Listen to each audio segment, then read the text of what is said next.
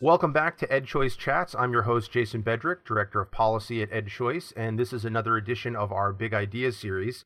Today, I'm delighted to be joined by Neil McCluskey, Director of the Center for Educational Freedom at the Cato Institute, and full disclosure, my former boss. Neil, welcome to the podcast. Well, thanks for having me. You're doing a great job. Oh, I should be telling you that, but I don't have to anymore because I don't work for you. But no more need to suck up to me. Yeah, exactly. Today, though, the topic of our discussion is going to be Neil's essay, Toward Conceptual and Concrete Understanding of the Impossibility of Religiously Neutral Public Schooling, which was an essay that was published in the Journal of School Choice in 2018. So, Neil, let's start with this. We often hear that public schools are described as the foundation of democracy. They're a neutral place where people of all races and religions can come together and learn in harmony. So what's wrong with this description? Well, there are a lot of problems with the description. I won't get into too much detail on all of them. The first problem is this idea of a bedrock of democracy. People often say that, and they don't actually define what democracy is. They don't actually examine whether the United States is supposed to be a democracy. But let's just take that to mean that if we didn't have public schools, we wouldn't have a country in which the people are ultimately sovereign. The people make decisions about who their leaders are. In some cases, the people will decide directly what public policy should be. The general notion is that if we didn't have public schools, that we wouldn't have any of that. And that is, first of all, historically just extremely dubious, mainly because you can see lots of very important things for our quote-unquote democracy that happen in the absence of public schooling. I think a lot of people are under the impression that public schooling as we have it today was widespread, maybe from day one, the first colonists arrived, or we had the Declaration of Independence, and that year everybody had a public school. The reality is public schooling wasn't common at all, and nothing like we think of it today, probably until you get into the late 19th century. So we didn't have these kinds of schools, yet we had things like the Declaration of Independence that laid out not just why we were independent or that we were going to be independent, but it laid out sort of the philosophy for the politics and the governance of the country, and that it was based fundamentally in liberty. We have this right to life, liberty, and the pursuit of happiness. Then we have a constitution that is created that really sets in stone the separation of powers that are supposed to ultimately protect liberty. And I should also say we have lots of states that had democratic governments in the absence, and colonies that had democratic governments in the absence of public schools. So this idea, first of all, that they are the foundation of our democracy just doesn't hold up to any historical scrutiny. And then there's this other sort of idea that goes with this that you see in people like Horace Mann and others who are big sort of proponents of public schooling before it was widespread. This idea that, well, see, if we have public schools, we're kind of creating unified citizens. That these are places where people go to learn common American values, and that if you go to a public school, you learn that you should vote and volunteer in your community. And people who were sort of founders of the public schooling system, like Horace Mann, also thought the public schools are where we teach kind of a common morality, common values that would also unite all people. And as I think we're going to discuss in greater detail, clearly the historical evidence is that is not what public schools did. So let's dive into the historical evidence. What is the origin of government involvement in education in the United States? Right, so this is something of a disputed point. A lot of people will say, and if you read many of the people who through American history were trying to get Americans to adopt public schooling, government providing schools for all people, funded by taxes, a lot of them will say, well, we really did have public schools starting in about 1647 with something that's called the Old Deluder-Satan Act in Massachusetts, where in the Massachusetts Bay Colony they said all towns of 50 to 99 people had to have somebody to educate students, and kind of basic math and reading. And if you had 100 or more families, you also had to have a grammar school. And the grammar school was supposed to prepare people really to go to Harvard. In other words, to prepare mainly clergy, but also some lawyers and other sort of civic leaders. That education would have been heavy in Greek and Latin and things like that. But people say, look, this is the beginning of public schooling in America, and ever since then we've had sort of this ongoing evolution of perfection of citizens and education by more and more state provision of education, by state, I mean government. Right, but let's just pause for 1 second. You just sort of ran right over the title of this law, or the law that, as it's known today, the Old Deluder Satan Act.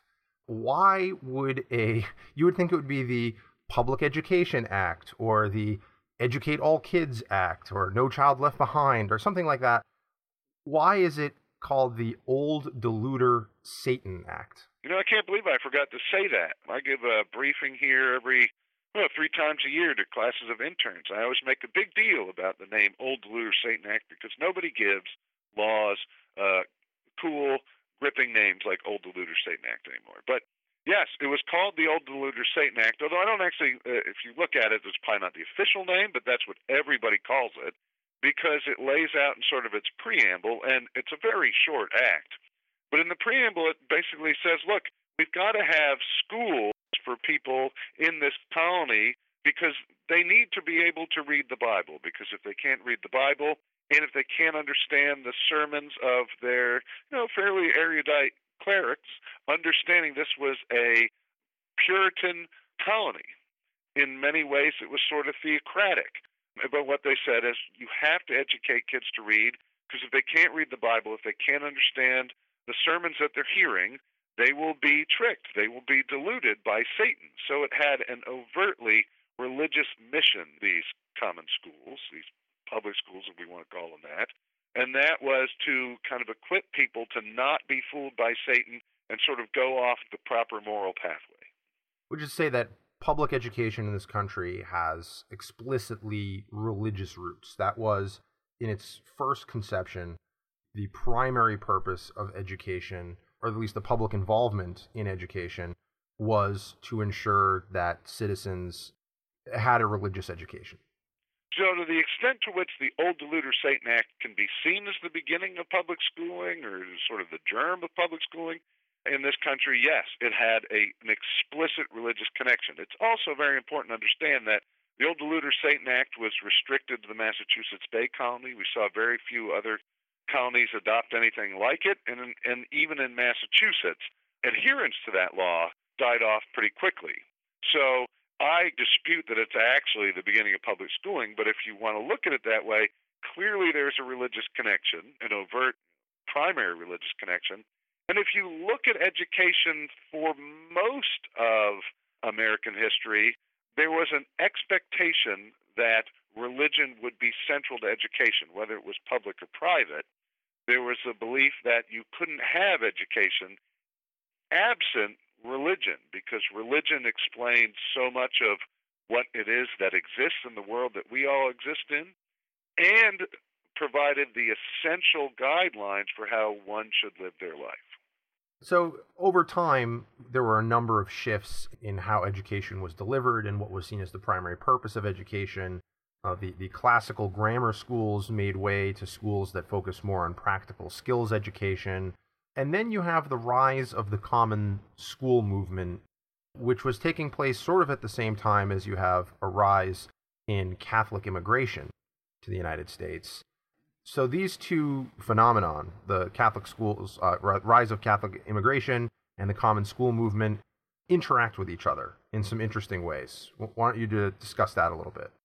Yeah, so I think most people would probably agree that we can sort of set the beginning of the common schools movement, or a movement for what we now call public schools, in a form we would start to recognize is really 1837.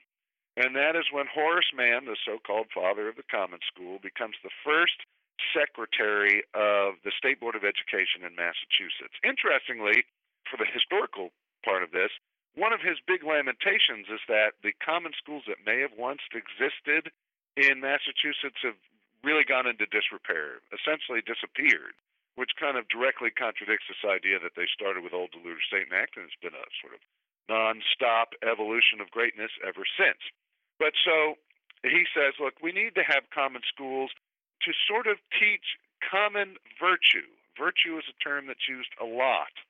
And what's really important to understand is the first conflicts over this, because people in Massachusetts all more or less agreed that religion was central to it, the initial conflicts were actually among Protestants. I'm not a theologian, and so I'm probably going to characterize some things in ways people will say, well, that's not quite right. But you ended up at first having conflicts, and Charles Glenn writes about this a lot in The Myth of the Common School, an essential book for anybody who wants to know about this. But the first conflicts were actually among different Protestants, where they said, look, what you want, Horace Mann, is you're saying you want schools that have sort of a lowest common denominator Protestantism that we can all maybe agree on, or at least not disagree on, because we remove any of the things that different denominations may think are crucial dogma.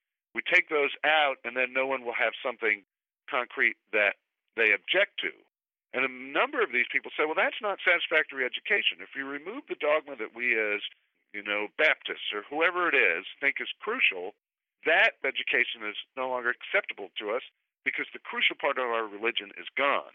And interestingly, they then went on to accuse Horace Mann of de facto trying to create public schools that were consistent with his religion. And Horace Mann was a Unitarian. So what's really important to understand is ultimately the major religious battle is sort of between Catholics and Protestants, but public schooling is inherently problematic for any religion. And these first arguments were all among Protestants. It is, though, when you get into sort of the early to mid 1840s, then you start to have a lot of Catholic immigration. And obviously there's a lot of history among Protestants and Catholics where they don't get along. And that becomes the big flashpoint of the public schools are teaching sort of this lowest common denominator Protestantism, but that's still problematic for Catholics. In particular, Catholics and Protestants use different versions of the Bible, and what's really important for Catholics is they get the interpretation of the church hierarchy, in their Bible, telling them this is the proper interpretation of all these different parts. Protestants generally don't like that, and if you want the public schools to be kind of neutral, we're going to talk about they can't be neutral, but kind of neutral, Mann says, look, we're going to include the Bible in education because all Protestants think that's important, that it's really crucial, but it can't be with commentary. And I don't actually think he said it can't have commentary because he was anti-Catholic, although there's certainly anti-Catholicism throughout a lot of this. But it's because if there's any commentary, automatically you get different sects starting to get the teaching of religion that's more in line with what they want than others, and the whole idea of common schooling falls apart. But now you have a major religious group coming in who says they have to have the commentary. It's essential to their religion. And Horace Mann and the public schools are presented with a huge problem. There are also problems that the public schools teach things in their readers and other pedagogical devices that are anti-Catholic. But this inability to provide a system that's equal for Catholics becomes the biggest religious problem for the public schools, but not the only one. So Catholics, in some sense, are asking, they want their views represented in the school system as well. And there's a number of different approaches they could take to it. One is to say, well, our tax dollars are funding your Protestant schools. You call them common schools, but let's be honest, they're Protestant. So your tax dollars should fund our schools as well. The Protestant establishment responds basically by enacting Blaine amendments all across the country, named after James Blaine, a senator from the state of Maine, continental liar from the state of Maine, as he was known at the time, at least among Catholics. And so the Blaine amendments block public dollars from flowing to sectarian schools, which was essentially a euphemism for Catholic schools. Another thing they ask for is, okay, well, if you're not going to fund our schools, if we're going to use these common schools, then let's just not have the Bible in the school at all, since we have a disagreement over what's even in the Bible, not just the commentary, but which books are included in the Bible. The Catholic Bible and the Protestant Bible are mostly the same, but they are different. There are some different books that are either in or not in the canon. That leads in some cases to literal fights. You called it a battle before. Why don't you describe the Philly Bible riots of 1844? Yeah, so this ends up being the problem. And the Philadelphia Bible riots are touched off directly by conflicts over whether the Bible will be used in the public schools in Philadelphia and whose version. I don't ever want to give the impression, though, that it's the only tension there. There's lots of tension with new immigrants, conflicts over who's getting what jobs. There are theological conflicts, but ultimately, or the proximate cause for the Philadelphia Bible riots are we have these debates among Protestants and Catholics in Philadelphia about whose version of the Bible will be used. And the people who are running the public schools say, here's the compromise we're going to have. We're not going to require anyone to use the Bible here in Philadelphia, but if you do use it, it has to be without commentary. Now, I don't know what the thought process was there, but that is sort of like the solution most primed to create conflict across the board. Because we have to remember again that most people at this time felt religion was essential to education. You could not separate the two. And so nobody, I mean, there were certainly atheists, agnostics, and some people said there should be no religion at all in education, but they were very small in number. And so for the most part, you had very broad agreement there should be religion, and that the Bible was essential to religion. And so removing the Bible, you had a whole lot of people, especially Protestants, who got angry about this, but Catholics too. But the Protestants were saying, way to go, Catholics. You got the Bible removed from the schools, and we think that's essential. The Catholics didn't want the Bible removed from schools. They wanted to be able to use their version, but it had to have commentary. So they weren't satisfied either. And what this did was all exacerbate already existing tensions. And if people know anything about, the history of Northern Ireland, you know that often the way you sort of aggravate the group you don't like is you march through their neighborhood. And we had marches of Protestants at Philadelphia. There's actually in some areas right outside Philadelphia, but who would march through Catholic areas and sort of, blame them for getting the Bibles removed, along with a whole lot of other tensions. And so you ultimately have one of these marches, and somebody shoots one of the marchers. Probably it was a young Catholic person had shot, some youth shot somebody in one of these marches. It leads to ultimately two waves of basically multi-day warfare in Philadelphia that have to be put down by essentially, we'd call the National Guard, but bringing in the military to stop these two rounds of warfare that end up with tens of people dead, hundreds wounded, millions of dollars of property damages, churches burned to the ground, with the flashpoint being whose version of the Bible would be used in the schools that were supposed to be unifying diverse people. We don't, I should say, see conflict that bad again in the public schools over religion, but we do have, there's something called the Bible Wars that were in Cincinnati not long after that. There's in West Virginia, we have the Kanawha textbook wars in the 1970s. And so we see this repeated over and over again, but nothing quite as horrific as we saw in Philadelphia. So after this, we have a process of secularization of public schooling over many, many years. And it's still not a complete process. If you go down into the South today, there are still schools that are not in total compliance with state and federal laws in this regard. But generally speaking, you have the end of prayer in school. You have the end of the explicit teaching of the Bible in school.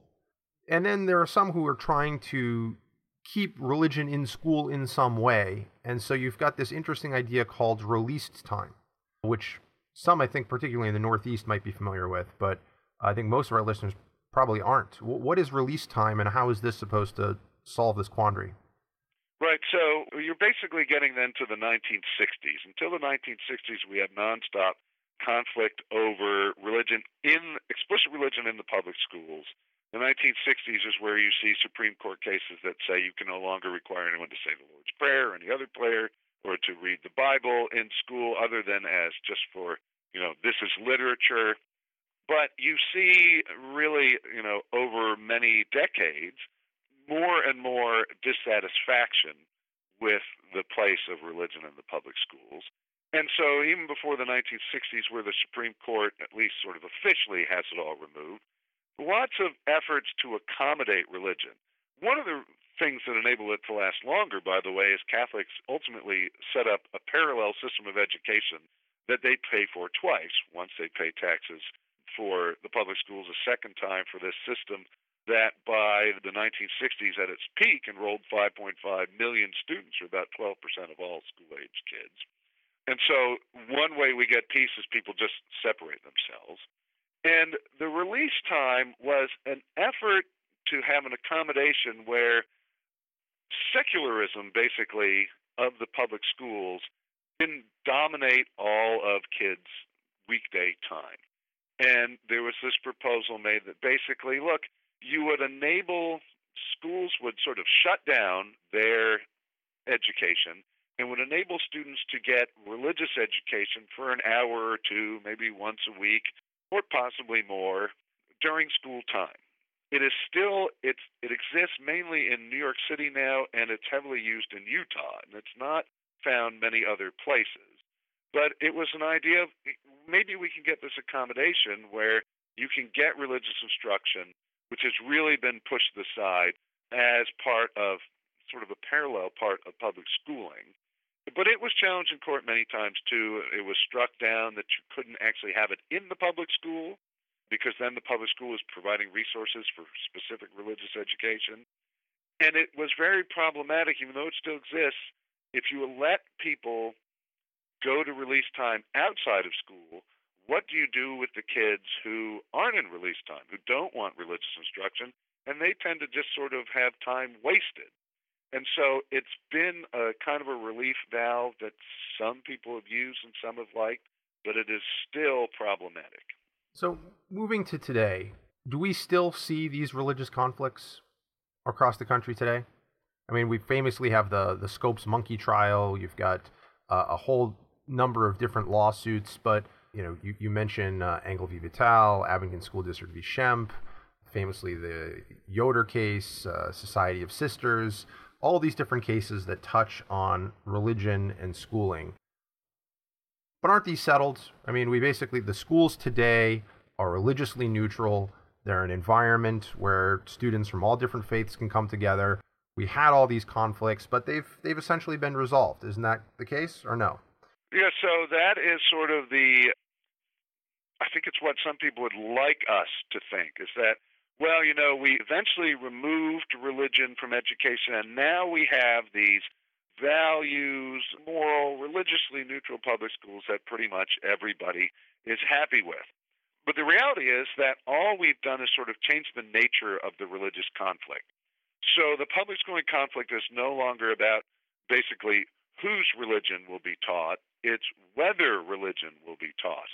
And so, many people may remember, to be able to think back to the 1980s, it was really also part of the 1970s, but when the Supreme Court essentially says, look, you can no longer have any sort of official religion in public schooling, we had for a very long time a major debate about, well, should there be time set aside for prayer in school? The Reagan administration really pushed this. For people who have spent a lot of time reading about No Child Left Behind or the origins of that and a federal education policy, they may know, for instance, A Nation at Risk, which was this federal report that scared everybody into thinking, well, the schools are terrible because the test scores are bad. The test scores were bad. But it was in 1983, and it was sort of a Sputnik moment that this report that said, if a foreign power had done to us what we've done to ourselves with our public schools or with our schooling system, we'd have considered an act of war. This was a major report, and you read the Secretary of Education at the time wrote about this, and he wrote about, this is a guy named Terrell Bell, and he was all upset because what Reagan did was when they released that report, instead of talking about the report, he talked about the necessity of school prayer. So that shows you how important school prayer was as an issue for a very long time, because people said, it is not acceptable to have public schools that have pushed religion out. You have repeatedly, and you can go to the public schooling battle map, which is something that we run at the Cato Institute. It's had some technical problems lately because our old platform we ran it on has been put out to pasture, and we now have it on a new platform. But it has hundreds of explicitly religious conflicts. Many of them are about, can, for instance, a valedictorian, I'm sure almost everybody who's listening to this has heard one of these, can a valedictorian thank God for the success that they've had in school? Many school districts say, no, that's not acceptable. And so they censor these speeches. That becomes a very important religion versus free speech issue. There are regular conflicts over what we can teach about religion in history classes. There was a big conflict in California about how the history curriculum portrayed Hindus and what Hinduism is. And so we've had sort of nonstop conflicts explicitly about religion, and then there are lots of battles that implicate religious beliefs and religious values that aren't always expressed in overtly religious ways. So battles over who can access which bathrooms, which locker rooms, battles over how we teach sex education are very often rooted in moral values with explicitly religious bases. So you've got this, and I highly recommend our listeners to go and look at the Cato Institute's public schooling battle map. It's very interesting, and they do detail literally hundreds, I would guess, probably thousands at this point, at least over 1,000 cases around the country in the modern era where there are these fights, and you divide it up into a number of different categories of battles. So you've got battles over curriculum, freedom of expression, gender equity, human origins, race and ethnicity, reading material, religion, although a number of those actually touch on religion, have to do with religion, and then sexuality and gender identity. Are these conflicts mostly at the school level, or are they at the district level, the state level? Where are we seeing these conflicts today? Right, so the total number is probably going to be up to about 2,400. I have a big backlog of battles we have to put in because we've just resolved our technical issues. But as of when our old platform went down, we had about 2,200 battles on there.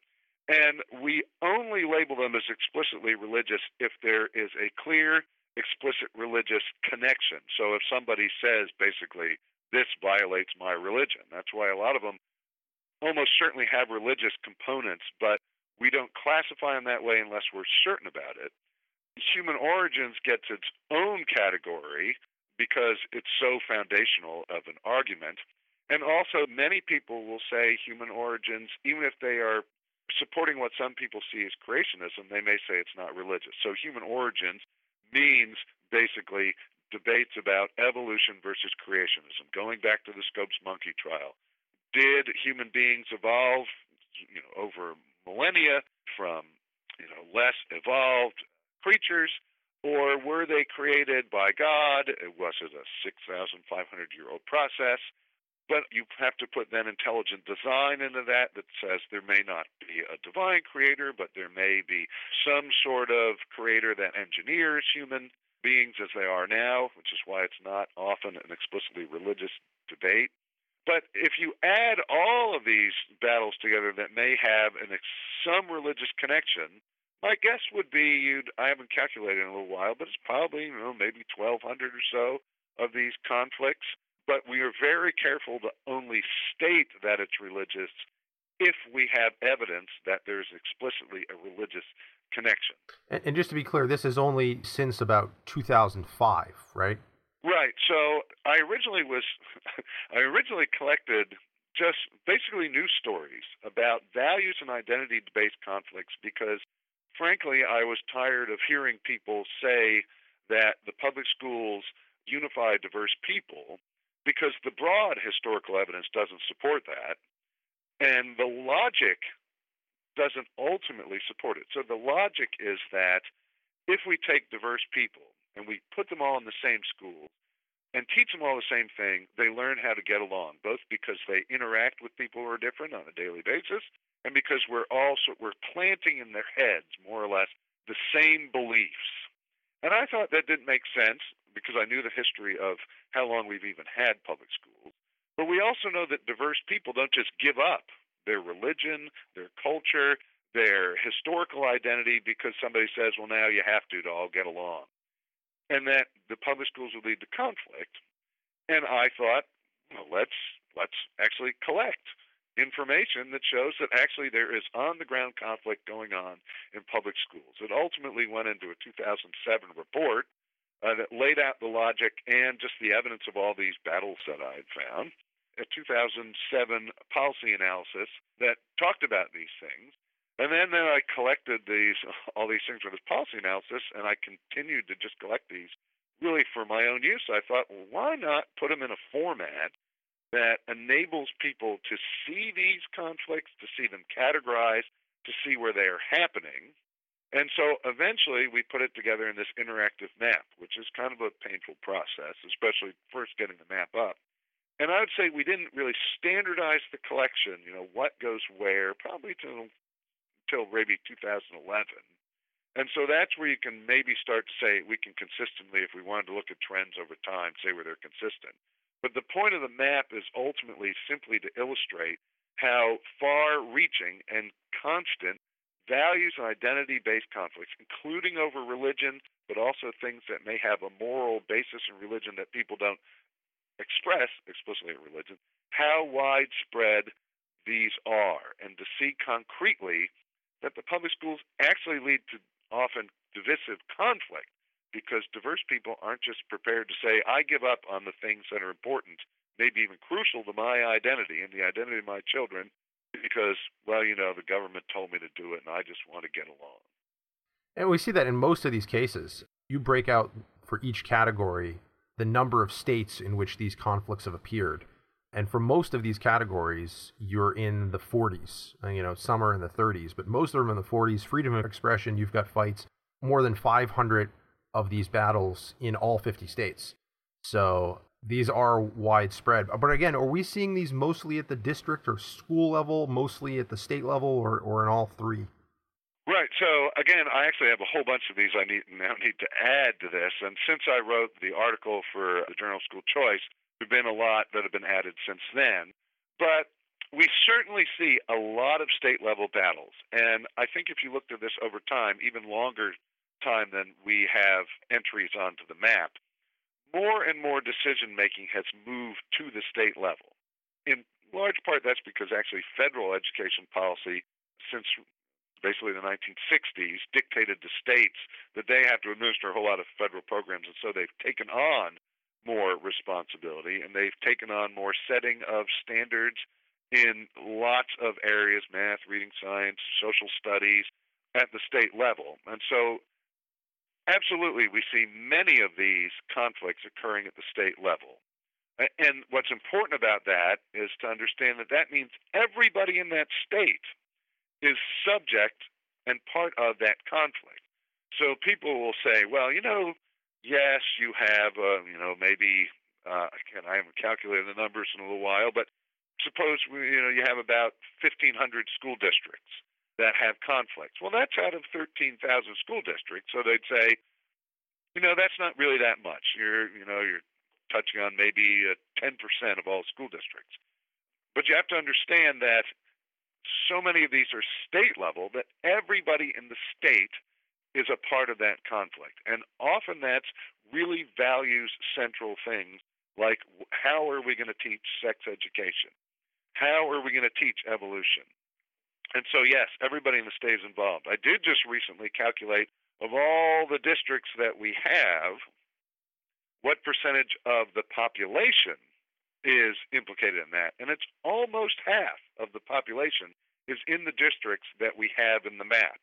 And that's because there's a sort of a heavy bias toward districts being put in the map that also have media coverage. And you don't get media coverage unless you have large populations. So there are no doubt many districts that don't get on this battle map radar because they have conflicts that never get into media that show up in Google searches or in aggregators of education news, and maybe where people are lots of people are dissatisfied with what the schools are teaching, maybe even are fighting against it, but that it never gets any sort of coverage in the media. So the battle map is really almost certainly just the tip of the iceberg of how much these issues are affecting people. So some people might hear about these conflicts and say, okay, I'm sold, right? It's clear that these conflicts never really went away. We still are having conflicts over religious and education. But maybe it's because we're just not doing a good enough job of being religiously neutral. And I should clarify, religiously neutral means neither favoring nor disfavoring any one religion or religion over non-religion or vice versa. And so some might say, yeah, okay, so we just need to do a better job of that. We need the courts to strictly enforce religious neutrality, maybe do a better job of educating people working in or overseeing our public education system of what religious neutrality entails. But you say, no, this is a fool's errand because ultimately religious neutrality in education is actually impossible. Why? Why is it impossible? Right. The first thing I'd say is, I think that when people think it through, they would say, okay, religious neutrality would mean neither favoring nor disfavoring religion versus non-religion. I don't actually think that's how most people look at it. I think most people think if the public schools exclude religion, they are therefore religiously neutral. I don't think often that they see this problem of actually having a vacuum of religion discriminates against religion. But that is really the first sort of level of understanding why public schools cannot be religiously neutral. There are many people who believe that nothing can be separated from religion and God, that mathematics was created by God, that our social relationships are governed by God. And so the first thing is, if you say that you can even have religiously neutral schools, there are people who say that's impossible. Because God is in everything and creates everything. And it is important to understand that I talk a lot about conflict because originally my concern was people saying, well, if we didn't have public schools, we'd all be balkanized. We'd be learning different things, and we'd all be kind of separate and probably at war with each other. And I originally thought, well, that doesn't make a lot of sense. Forcing diverse people to support one system of school forces them into war with each other. Over time, I've come to realize it's equally important to understand that we have a system, a government system, and a belief that minorities, no matter how small a group, should be treated equally with people who are in the majority. And so in addition to causing conflicts, these public schools that cannot be religiously neutral also treat people unequally under the law. And so we may say, okay, well, this group that thinks that nothing can be separated from God, they're so small, it doesn't really matter. And they are probably not the majority of people. But we also protect minority rights. And to say, well, too bad. If you think that, you still have to pay for schools that are based on a presumption that you can separate God from education. We are treating them unequally under the law. But that's the first group of people you can think of. And there are various denominations, Protestant denominations that think that, various adherents to Judaism, to Catholicism, to lots of other religions who believe that you cannot separate these things. And that's the first group that is treated unequally in these supposedly religiously public schools. Then there's the idea that, all we're really doing is shaping minds to make good citizens. But lots of people think you cannot properly shape a mind without religion, that religion is the basis for wisdom, that religion is the basis for how you lead a proper moral life, that religion is essential to the shaping of souls. And so you may not say everything is intimately connected with God, but you certainly think the shaping of a young human being is related to God. You have a great quote from an Orthodox Presbyterian minister, Rousas John Rushdoony, who writes, "If education is in any sense a preparation for life, then its concern is religious. If education is at all concerned with truth, it is again religious. If education is vocational, then it deals with calling, a basically religious concept." And so for people who believe that, to say that, well, okay, but your schools can't actually deal with anything religious would be to say it can't be in any sense a preparation for life, being concerned with truth or about a vocation, which is fundamentally antithetical to their beliefs. Absolutely. Absolutely. And as Ashley Berner has pointed out, it inescapably sends a message to anybody who goes to a public school where they say, you can get a full education without having religion. Just doing that says religion is second class. Religion is not as important as what we do here. And that your life can be just fine without any religion. We have privileged, at best I would say maybe agnosticism, over religion. The idea that, well, there may be a God, maybe there isn't, I don't know, and I can never know for sure.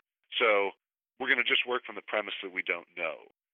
I think that's probably the fairest way to characterize what public schools are and what they are de facto teaching, even if they are certainly not saying, well, we are agnostic places.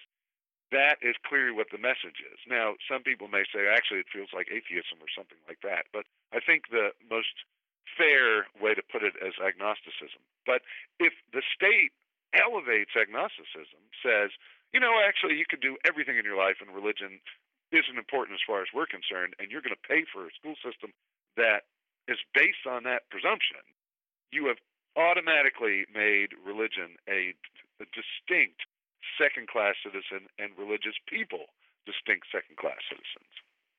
And then you've got several other layers. I mean, you've got this nice chart on page 490 of the Journal of School Choice where you show you have like different layers of an onion, starting from those who believe there's nothing separate from God and then going all the way down to subjects that just touch on religion. Why don't you talk a little bit more about these other three layers? Morality requires religion, values-laden policies and instruction, and then these subjects touching on religion. Yeah, so the first sort of two layers are basically saying, as long as there are people who believe that you cannot separate what human beings do from religion, you have a system that cannot be religiously neutral. But then there's you get into kind of the practicalities of education and of running schools. And again, you see on these concrete levels of what are we going to do today in our school, you still cannot have religious neutrality. So the first part is the idea that morality involves religion. And what you might say is, well, schools don't have to teach morality. But many people believe, well, but you've got to teach character. And this is essential to what Horace Mann and lots of other people who are these, founders of the public schools, they said the whole point of these schools is we've got to create virtuous citizens with good character, because if we have a democracy where the people are in charge and the people have bad character, well, then they're going to do all sorts of terrible things. They're going to vote for terrible people. They're going to vote for terrible stuff, and we can't have that. If the people are in charge, we've got to make them good. And the problem is, for many people, you cannot separate character from morality, and morality is based in religion. You need some sort of outside authority, God in this case, to set out what is right and what is wrong and how you will live. And if you don't do that, then you have a problem of whatever people decide is right for them is fine. It's relativism, basically. And then if you have relativism, then you can't have any sort of standard belief about what is the right character for people. And so if you want to do any sort of inculcation of virtue, immediately religion becomes a part of it. And you really can't run a school without saying, here's the right way for kids to behave. It's not okay to hit each other. It's not okay to lie to each other. It's not okay to take each other's stuff. But what do you ultimately base that in? And religion for many people is the fundamental grounding for those things. Then you have values-laden policies, other than the basics of, a good person does not steal someone else's stuff. We get into, the really the things you see most on the battle map. How do you decide who gets to use which bathrooms? For many people, there is there are specifically religious reasons that you cannot share a bathroom with somebody who was born of a different sex than you are. There was a filing in the Supreme Court of several religious denominations, not just denominations, different religious groups, so some Christians, some non-Christians, saying, look, people who believe as we do cannot be in the same bathroom changing, so especially in a locker room, with someone who's born of a different biological gender. We think that's immoral. Obviously, when we talk about the origins of life or human origins, which has to be done in science class, religion is central to it. What we actually see is in many cases, schools don't teach either evolution or creationism because they just want to avoid that problem. But if you want to teach what's really central to biology, religion becomes important. Whose holidays do we get off on calendars? New York City had a very famous ongoing conflict over which Muslim or Islamic holidays get to go on the calendar, because there were some Jewish holidays, some Christian holidays, and why shouldn't they also get holidays off? And at the time, Mayor Bloomberg said, we'd love to give everybody their religious holidays off, but we couldn't possibly do it because we're too diverse. Well, that is a fundamental problem with public schooling if we say, well, we can't treat everybody equal because we're too diverse. Then finally, you get into sort of subjects that touch on religion, not just the origins of life, but how do you teach history? Because religion is part of history. And how do you teach history that doesn't make one religious group feel like they're persecuted? What books do you assign people to read? We have hundreds of battles on the battle map that are about people objecting to books that are read, many because of the religious content in the books. You know, do you teach Harry Potter? There are people who say Harry Potter teaches witchcraft, and we've seen that challenged many times in public schools. And so that gets right into what is in your curriculum. And of course, in English class, how do you teach the Bible? What do you teach about the Bible? You really can't avoid it because it's very important literature, no matter what you think about it religiously. But then you've got to talk about religion. So if religious neutrality in public schooling is impossible, then how can we avoid eternal conflict over differing beliefs in a free and pluralistic society? Yeah, so the first thing I'd say we have seen is within the public school system, and you touched on it earlier on, saying, you know, there are probably find them disproportionately in the South, some public school systems that are still really religious. And one of the things we've seen is local control of public schools has enabled school districts to keep a kind of religious character, even though they're not supposed to have it. But that is problematic for anybody who is in that school district that doesn't share those religious values. And then we see lots of conflicts in those places. And so the question is, how do we get an education system where religious people of all different varieties and non-religious people, all different varieties, can all get the education they want for their kids, or more importantly, not have religion or education they find unacceptable imposed on their kid? How can they all do that and be treated equally? And the solution to that is to do basically what Milton Friedman said, which is we separate the funding and provision of education. The government can make sure that people can afford to pay for education, but there's no reason the government has to provide it. Because the reality is, if government is going to provide education, it can't include religion, because there are so many people who don't accept any religion, and then there's so many people who differ on the specifics of religion. So government can't provide religion in their education, but if they're going to provide schools, they've got to enable people to access religious education. And so what we should do is move to school choice. Give people that money, give educators the freedom to start and to run schools however they believe they should be run, to teach whatever they think they should teach, and then let people freely choose those schools. Then government doesn't decide who gets what, who gets religion or doesn't get religion. Everybody gets to choose for themselves.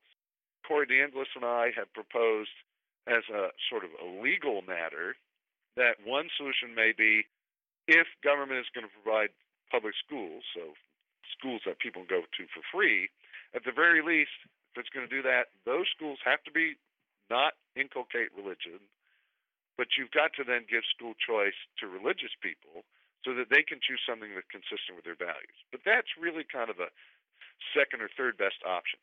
What we need to move to, for not just religious reasons, but all sorts of other battles, cultural, identity-based conflicts we see, is a full system of school choice where money is attached to students, educators are autonomous, and free people freely interact.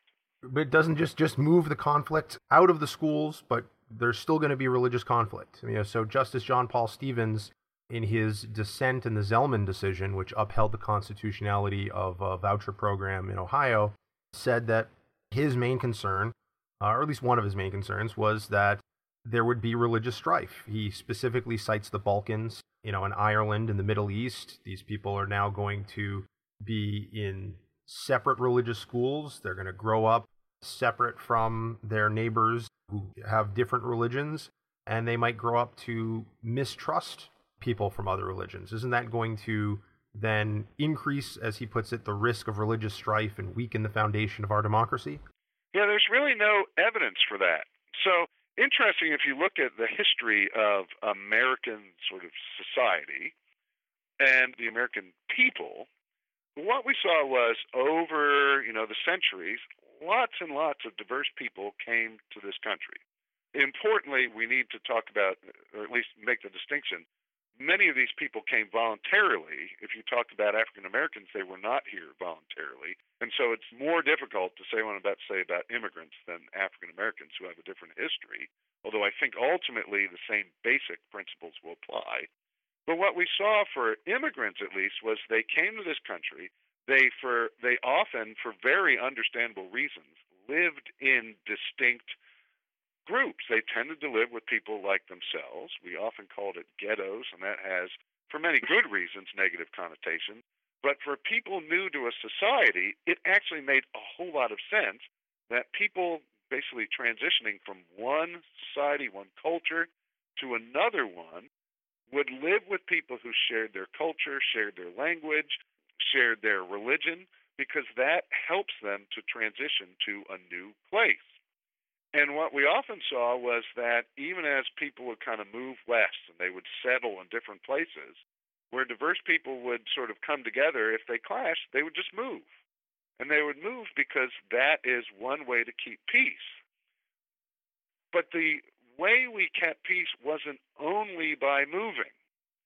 What people also realized over time was that, look, we all benefit when we work with people who are different than us. And it wasn't usually sort of a 10,000-foot calculation of, wouldn't it be good for society if I worked with people who are different than I am? What they realized was, look, I am somebody and I'm a farmer and I want to sell my corn. I have much better chance of selling my corn and maybe for more money if I sell it to people who are different than I am. We saw commerce generally bringing diverse people together. Basically, our own self-interest, our natural self-interest, ultimately brings us together. And the fact of the matter is, if you live in a society, you may have your neighborhood, your area that you live in, but you recognize that there is a broader society, and it's easier for you to do that if you ultimately speak the same language as other people. If you share a lot of beliefs in the same sort of common courtesies and way of living, that you don't force yourself on other people, they don't force themselves on you. And so what we see is sort of a natural process of people of their own self-interest assimilating, getting together with people who are different than they are, but crucially, without doing what the schools often wanted them to do, which was sacrifice the things they thought were most important, or they felt were most important to them, their religion, their culture, things that made them who they are. And so what we see is the way people got together was a natural process of pursuing their self-interest, part of which was becoming part of the greater society, but also maintaining things that were very important to them as individuals that made them, they felt, at least in part, who they were. The public schools basically tried to short-circuit this natural process to say, okay, we're going to take all people who are different and we're going to force them to be like basically the elites who ran the schools, which were, at the risk of being too general or too blunt, but it was to make people into kind of white Anglo-Saxon Protestants. And lots of people, for lots of reasons, including religion, did not accept that, but still over time evolved to all be Americans while maintaining those things that were essential to them that also made them distinct and that bring that diversity that is so terrific for Americans. It's great that we still, that we have lots of different religions that we can look at and learn from and maybe join as we evaluate religion. It's great that we have lots of different foods we can choose from. And so, The melting pot is a very real, very terrific thing, but it is terrific in spite of public schools trying to force uniformity on people. So if we do go in this direction of freedom and pluralism, and the government therefore funds all forms of education, either directly through tax dollars or indirectly through mechanisms like tax credits, there are two objections, and they're sort of the opposite sides of the coin. On the one hand, wouldn't that mean funding fringe religions, Satanists, cults, right? Where do we draw the line? And on the other hand, doesn't that just invite the more government control over private religious education? Right. So the first thing I'd say is, by far the preferable way, at least from a unity and compulsion standpoint, to deliver school choice is through tax credits. We typically think of sort of scholarship tax credits. Well, one is a tax credit where if you as an individual send your children to a private school, you would get a credit on your own taxes, essentially so you don't have to pay twice for education. But we also think of scholarship tax credits where individuals or corporations can donate to groups that give out scholarships. That helps people who don't have a big enough taxable income that they could really offset private school costs. It gives them school choice too. The reason, and of course, as you've written about in a Cato PA, we could do this with education savings accounts too, where you get a credit for donating to groups that run these accounts that can be used for more than just private school tuition, but all sorts of other things. But these are important in that, first, claiming a credit is something that you voluntarily do. You don't have to donate if you don't want to get a credit. It's up to you. A voucher, people say, rightly to an extent, they say, look, if there are vouchers, I may have provided a penny for each voucher that goes to a school that teaches things I find abhorrent. And it's not right to compel me to have any of my money go to a religious or any other kind of school. It could be just a school that teaches math terribly. And that's a legitimate concern of people saying, I don't want any of my money going to something I think is teaching something immoral. And that's why these credits are important. You choose whether or not, if it's a personal credit, whether or not you send your children to private school. You freely choose that. And if you want to donate to these groups, you freely choose whether or not to donate. And then even better than that are tax credit programs where you choose to whom you donate. If you want your money to go to Catholic schools, you can choose to donate to a diocese. If you want your money to go to a Montessori school, you can choose a Montessori group. Then you have two more layers of freedom for those funders. And so the idea that we don't want public money going to fringe groups is that's sort of short-circuited. It's not really public money, as the Supreme Court has ruled. That's private money if it's tax credits, and nobody has to do it. So they choose if it goes to a quote-unquote fringe group. And, of course, the problem with having a law that says it can't go to a fringe group is who gets to define fringe. And in a free society, we shouldn't have government making the decision that you're too fringe to be treated equally. Then there is the problem of government control, and the tax credits are a much better way to deal with government control than vouchers as well. So the fear is that, look, when government funds something, they tend to attach rules and regulations to it. We've seen that certainly many times. And we don't want that to happen with school choice. In particular, the threat is that if there's a religious school and they say fundamental to our religion is that we have bathrooms or locker rooms that are separated by biological sex, we don't want a school like that being told, sorry, that's discrimination, and you can't follow your intimately held religious beliefs. We want to avoid that sort of standardization, those sorts of regulations. And so the tax credits are better for that too. Again, because nobody is forced to fund that school. The funders make those decisions voluntarily. And that voluntarism means you don't have to worry that somebody's being forced to fund something they find unacceptable. People have chosen to do that. My guest today has been Neil McCluskey, the director of the Center for Educational Freedom at the Cato Institute. You can find his essay, Toward Conceptual and Concrete Understanding of the Impossibility of Religiously Neutral Public Schooling, in the fall 2018 edition of the Journal of School Choice. Neil, thank you very much for joining us. Thanks for having me. This has been another edition of EdChoice Chats. If you have any ideas for authors you'd like us to interview for the Big Ideas series, please send them to media@edchoice.org, and be sure to subscribe to our podcast wherever you get your podcasts. Follow us on social media @EdChoice, and don't forget to sign up for our emails on our website, edchoice.org. Thank you. We'll catch you next time.